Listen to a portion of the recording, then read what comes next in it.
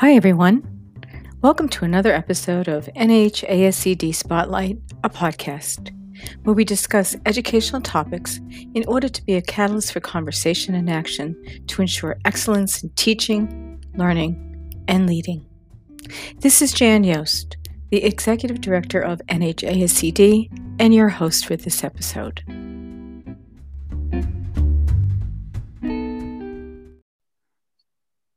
Hi, everyone, and welcome to this episode of NHASCD Spotlight, a podcast.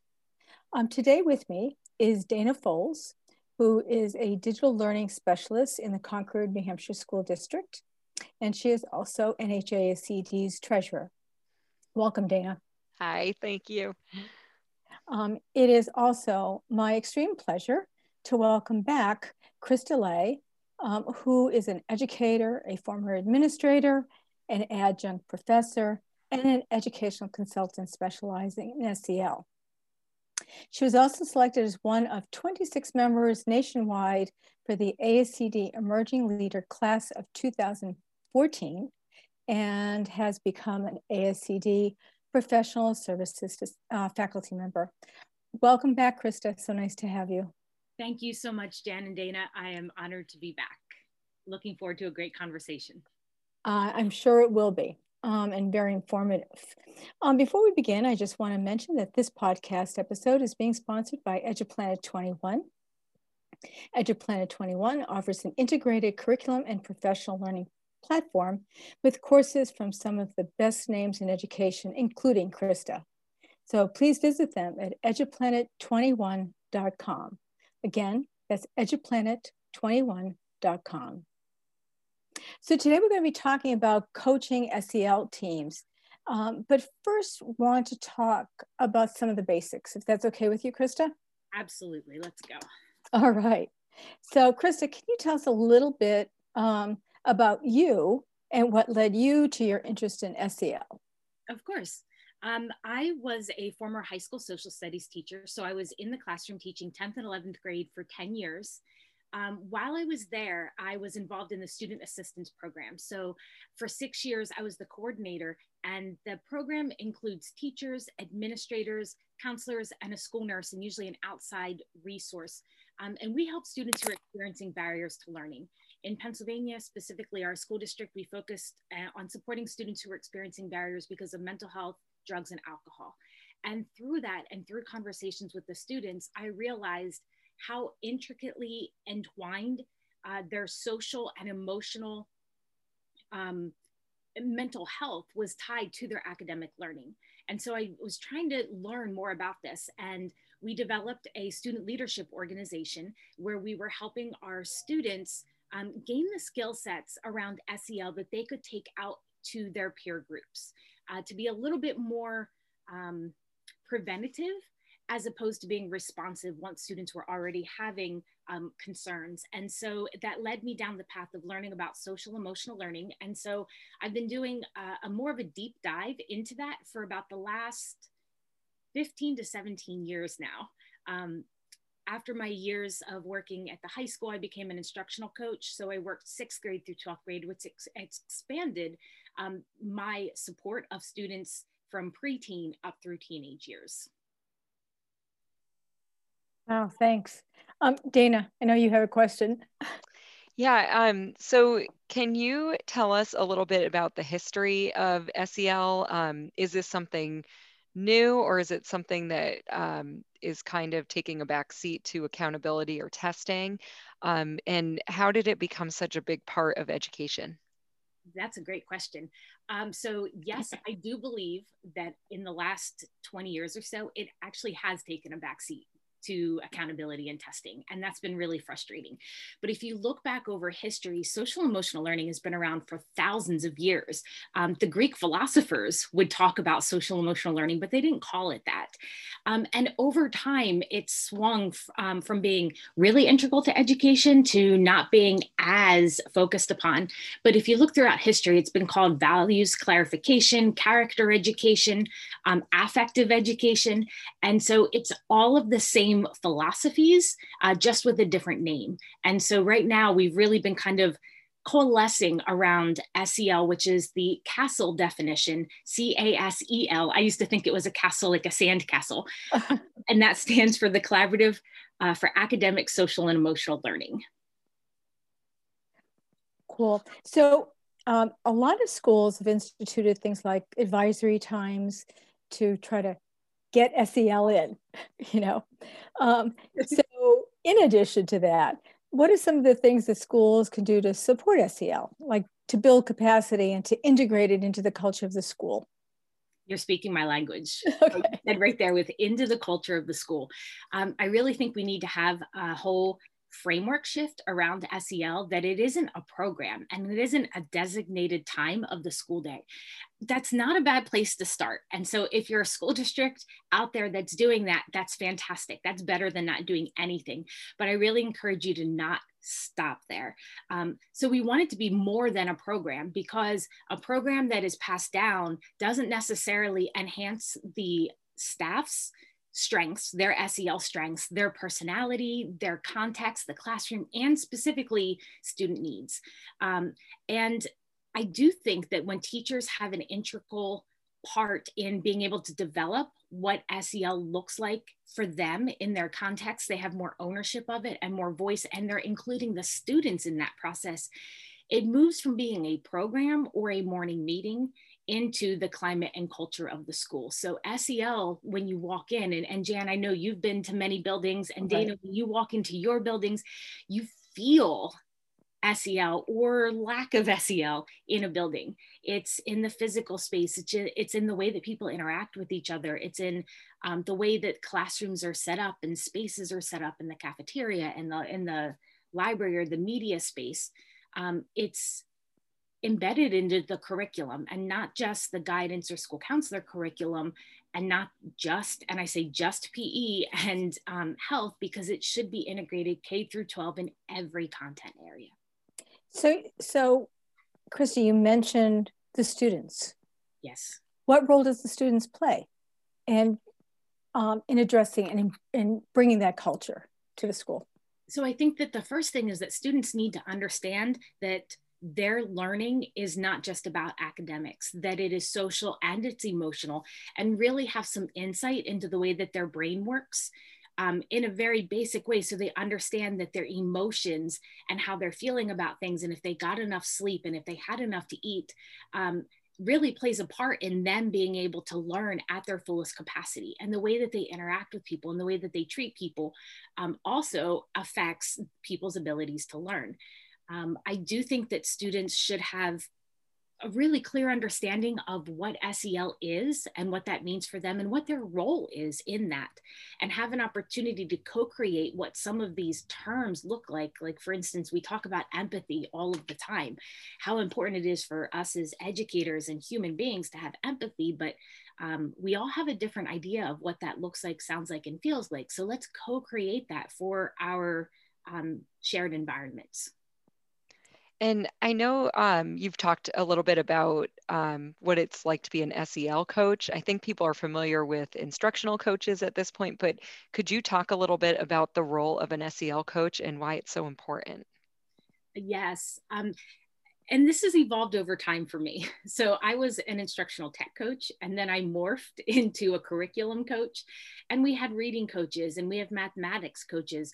But I really do believe that if you're an instructional coach, you should be an SEL coach as well.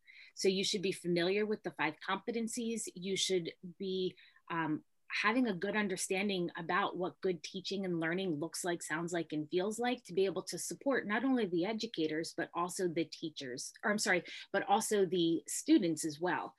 So when we're looking at how are we helping students learn different content areas, we're also including how can we help students learn how to talk with one another, to collaborate well, to be effective team members, to be able to take perspective and make good decisions. How can we help them, the students, overcome the barriers that they're experiencing or their frustrations? And I think that the more that we can all support each other as educators, the better foundation we're also providing for our students. So Krista, I know that there are a growing number of schools and districts that have a designated person as an SEL coach. I know they're in Virginia and there are some in Massachusetts, but a lot of school districts don't have that luxury. You mentioned instructional coach, could be an SEL coach here in New Hampshire. That's growing, that's relatively new. So what are some alternatives for a school district? One of my favorites is that I think it really needs to start with the leadership. And so I've worked in schools where leaders say, oh, that's not my thing. I'm not an expert in this. And I feel that you don't need to be an expert in social emotional learning to be able to learn it with your staff, with your students, and model it, because that's what we're asking everybody else to do. I love SEL and I'm embedded in it every single day, but I'm not an expert in it. I'm still learning and growing. I have days where I make poor decisions and then I need to, figure out what to do next, but that's part of the process. So I encourage that if we need to start building capacity, because it can't be up to any one particular person to take on this responsibility. Similarly to when literacy standards came out, as a social studies teacher, I'm like, I didn't go to school for this. I don't know what I'm doing. I can't do this, but I can, and I can help. And there are some parts of my role as a social studies teacher that I can support the ELA and literacy as well. And the same thing with SEL. So I think that we need to have a core, actually our research shows you do need a core SEL team who can start learning and growing together, and then taking that information back out and working with colleagues and partnering with them so that we can all learn and grow together. It can't be up to any one person or a very small group of teachers. We have to collaborate with one another. I love that. Yeah, and I love how you talk about embedding it into the culture of the school. But do you think you could think of like a good mission for an SEL coach or an SEL team, and what could they do to get to living their mission in the school and embedding it into their culture? Wow, that's a good question, Dana. I can give you my mission. Yeah, what is your mission? Well, when I was a classroom teacher, I was one of those teachers who, instead of having a study hall with 100 people in the cafeteria, I'm like, give me a sixth class. I will teach 150 kids in a day, facilitate, so that I can build relationships. And so for me, social emotional learning meant that we all give and show respect for one another, but it also meant that everybody felt included in the classroom and they felt seen. And so my mission was that all students would feel seen and heard and valued in my classroom. And so my actions throughout the week, whether I was greeting people as they walked in the door, I was calling on different students, I'd walk by and check in and, how was your game? How are your parents doing? How's your brother doing? I heard, he had been sick the other day, or how's lacrosse going? How's band going? And I would make sure that I addressed every single student in that week. And I know I only had 50 minutes with every class period, but on Wednesday, I'd go through my list and reflect on who did I not remember speaking with. And I would make sure I didn't want any students coming through my room without feeling that they were seen. So for me, my mission was that all students would feel valued and included and seen. I think that's so important. I think you nailed that question, Krista. Thank you. So Krista, can you maybe share some strategies about how a team would start this process, and then how a coach would then help them along? And I'm not saying direct them, but help them along. Yeah. One of the defining characteristics of a team is that people learn about one another and they trust one another. And that takes time to build, but is very easily lost. And so I can actually give you an example, because I'm going through that right now. I'm hiring and I'm building out my own team for Resonance Ed. Our first meeting, bringing people from around different parts of the country together, I asked them to do the Myers-Briggs personality inventory, the Keirsey personality. I'm an INFJ, so I'm a small percent, like an introvert, intuitive, feeling. And I hate the word judging, but it just means that I like to be planned. But I had everybody come to the meeting having done that. And we looked at who were our introverts, who were our extroverts, who were those who We're very methodical in terms of their thinking processes versus kind of going off of their gut. But we talked about how we need each other, that one is not any better than the other. But if we're working towards the same mission and vision and values, which I shared the company's mission, vision, and values. And I said, what do you think about this? What are you leaning into? What are some things you have questions about? And we're currently revising and make sure we're all on the same page with that. But then we talk about our own personalities and what we're bringing to the table and what I honor about everybody who's there. And so we're starting to get to know one another and see what we bring to the table and how we can partner. That's part of building group dynamics, is what are our goals? How are we all going to work together to our strengths to achieve those goals? Our next meeting, they're all coming with their core values, which is a Brene Brown exercise. So I walk them through, this is the process that you do. Come with your 2 core values. What does that look like when you're living in your core values? And just as important, what does that look like when you're slipping? So that we can keep each other accountable. When I have done these activities with good friends, with teams, it helps me understand who people are and how we can work together. And that's a part of building the trusting pieces. So I would say that with any SEL core team, with any department team, with any faculty, you need to start getting to know each other beyond your professional piece. You know that you're there for a certain mission and vision, and you have a set of core values. So how are you going to hold each other accountable and lean into your strengths to support each other? We don't have to be great at all of that, like all of those SEL skills. But if a student comes to me and says, I'm really struggling with goal setting, I'm not going to be the one who's the best to help them. Some of my SEL skills are stronger in those other competencies, but I know who I could say, oh, you need to go talk to Mr. So-and-so or Miss So-and-so, because they have an awesome way of being able to set and achieve goals for themselves. Cool. Dana, I know that at Broken Ground, you and a group of others started an SEL team based on. I'm dancing so no in the background. I was going to say, everyone can't see what Krista's doing. She's dancing in the background, yes. Your SEL team was initiated based on a webinar, one of Krista's webinars that you attended. So can you share with the listeners and with Krista and myself some of the highlights and maybe some of the hurdles that you experienced? Yeah, and Krista, I think you're going to be happy with our progress. But we met over the summer and we developed some lessons that teachers could use either in remote learning or hybrid, because we thought that SEL was going to be a huge need. Turns out we were right, and it's definitely an area where our students need a lot of help. So where this has kind of morphed is one of our team members, she works as like a school social worker kind of position. And she and the guidance counselor are now going to be teaching an SEL class next year. So it's gone in a really cool direction. I think people see how important it is, especially through this pandemic. I think we all know that when kids come back to school, they're going to need a lot of help in all different ways, and especially in those SEL competencies that you were talking about earlier. I think it's going to be a really great class for the kids. I love that you said this. And I just want to make sure to clarify, because I want to highlight this. When you said a class, you mean for every single child? Yes. So they're starting with 1 grade, and then hopefully it'll spread to the other ones. But just like they have art, music, PE, media tech, they'll also have SEL. That's fabulous, because I think people often get confused and they say, oh, I have this club.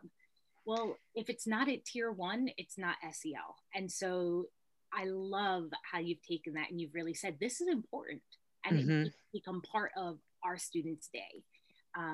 And just a piece then too, is that to get the teachers involved, how can the teachers then link back to that class with the students, so that they see how, oh, well, I know in this class you learned about empathy or perspective taking, and how does that fit into social studies here? Or where do you see that playing out in this character?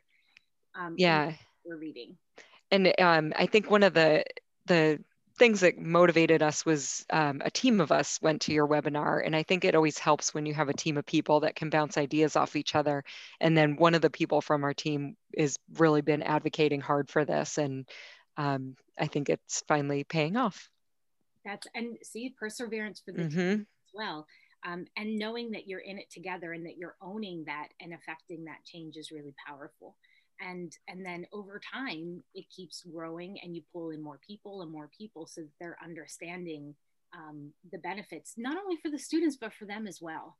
Because there's definitely something about meeting with a group of people who are interested and excited about the same things you are. It lifts our mental health as well. Like, I'll be honest, I was having kind of a little bit of a rough day, and just talking to you both, I'm full of energy. I'm so excited. It's just totally turned my afternoon around. So thank you. I just thought it was really important for you to hear the impact that you and your webinar had on a school. And that every school, if they really have the desire, can do this without it being, one person or an add-on or having like a huge budget to do it. You can do it without really anything. And it doesn't, you don't need a program to do it. And I think that you and your team, Dana, have proved that. You need the desire, and there are resources out there. And it's not a one size fits all. And even so, when you purchase a program for all of the money or purchase an assessment system for it, it might not be addressing all 5 of those competencies. Most of those programs don't. And there's research from CASEL, Navigating SEL from the Inside Out, that shows that. And no one has figured out really how to assess SEL. So, I mean, I'll stop there with the people who are trying to sell school districts. Well, listen, one last question I have for you, Krista. We mentioned earlier that EduPlanet 21 is sponsoring this podcast. Can you share a little bit about the professional learning you offer with EduPlanet 21? Yes, thank you for the opportunity. Sure. As we know, with the pandemic, it has turned everything in education upside down, which is really scary, but I think also really empowering at the same time. We're looking at professional learning differently. We're looking at the way that we use time differently. And so as a way to be able to help support educators and school districts with shifting time and the way that we get professional learning, we've created an SEL Institute. It has several what we call learning paths. So the online courses. The first one is an introduction to social emotional learning. And it's not a just sit and watch videos or sit and read something. There's interactions, activities that you can do with other people in your building. At the same time, you can post and interact with one another. You can have the live sessions. There's also another learning path that talks about integrating SEL into your classroom. So what we had talked earlier about, like, let's do a physical environment assessment. Let's take a look at space. Let's take a look at the way that we interact with students and teach students how to interact in a respectful way with one another. How do we create those pro-social activities? How do we build those deep, authentic relationships with students and help students develop them with one another? There's also one that I would say kind of takes it to the next level, which is how do we integrate SEL into the curriculum, K-12, all content areas. I show 2 different processes on how to do that, but it's up to the educators to get to choose what that looks like for them. There is another learning path for paraprofessionals because they are in the best position to have that really deep connection with students. And then lastly, there's one for leaders on how do we make this sustainable and scalable? And in the research that my company's done, we found that there are 3 factors that really need to be looked at. And there are cultural factors, structural factors, and behavioral factors. And as Dana, you mentioned earlier, it takes time. And so I think our goal is to continuously take steps towards our vision and what we want to accomplish and celebrate those successes along the way. And these learning paths can provide opportunities for an entire district or organization to move together in the same direction with a consistent message and the same overall understanding of SEL. Thanks so much, Krista. We'll make sure that we put a hyperlink for EduPlanet 21 and your institute within that site, as well as your contact information. I just wanted to thank you so much. As always, it's a pleasure. I love working with you both and learning so much about the application of everything. So thank you for this opportunity. And Dana, I look forward to hearing your next steps. Yes, I can't wait. Yeah, thank you so much. You've been a huge help to getting this started. Thank you. All right, take care. And again, thank you.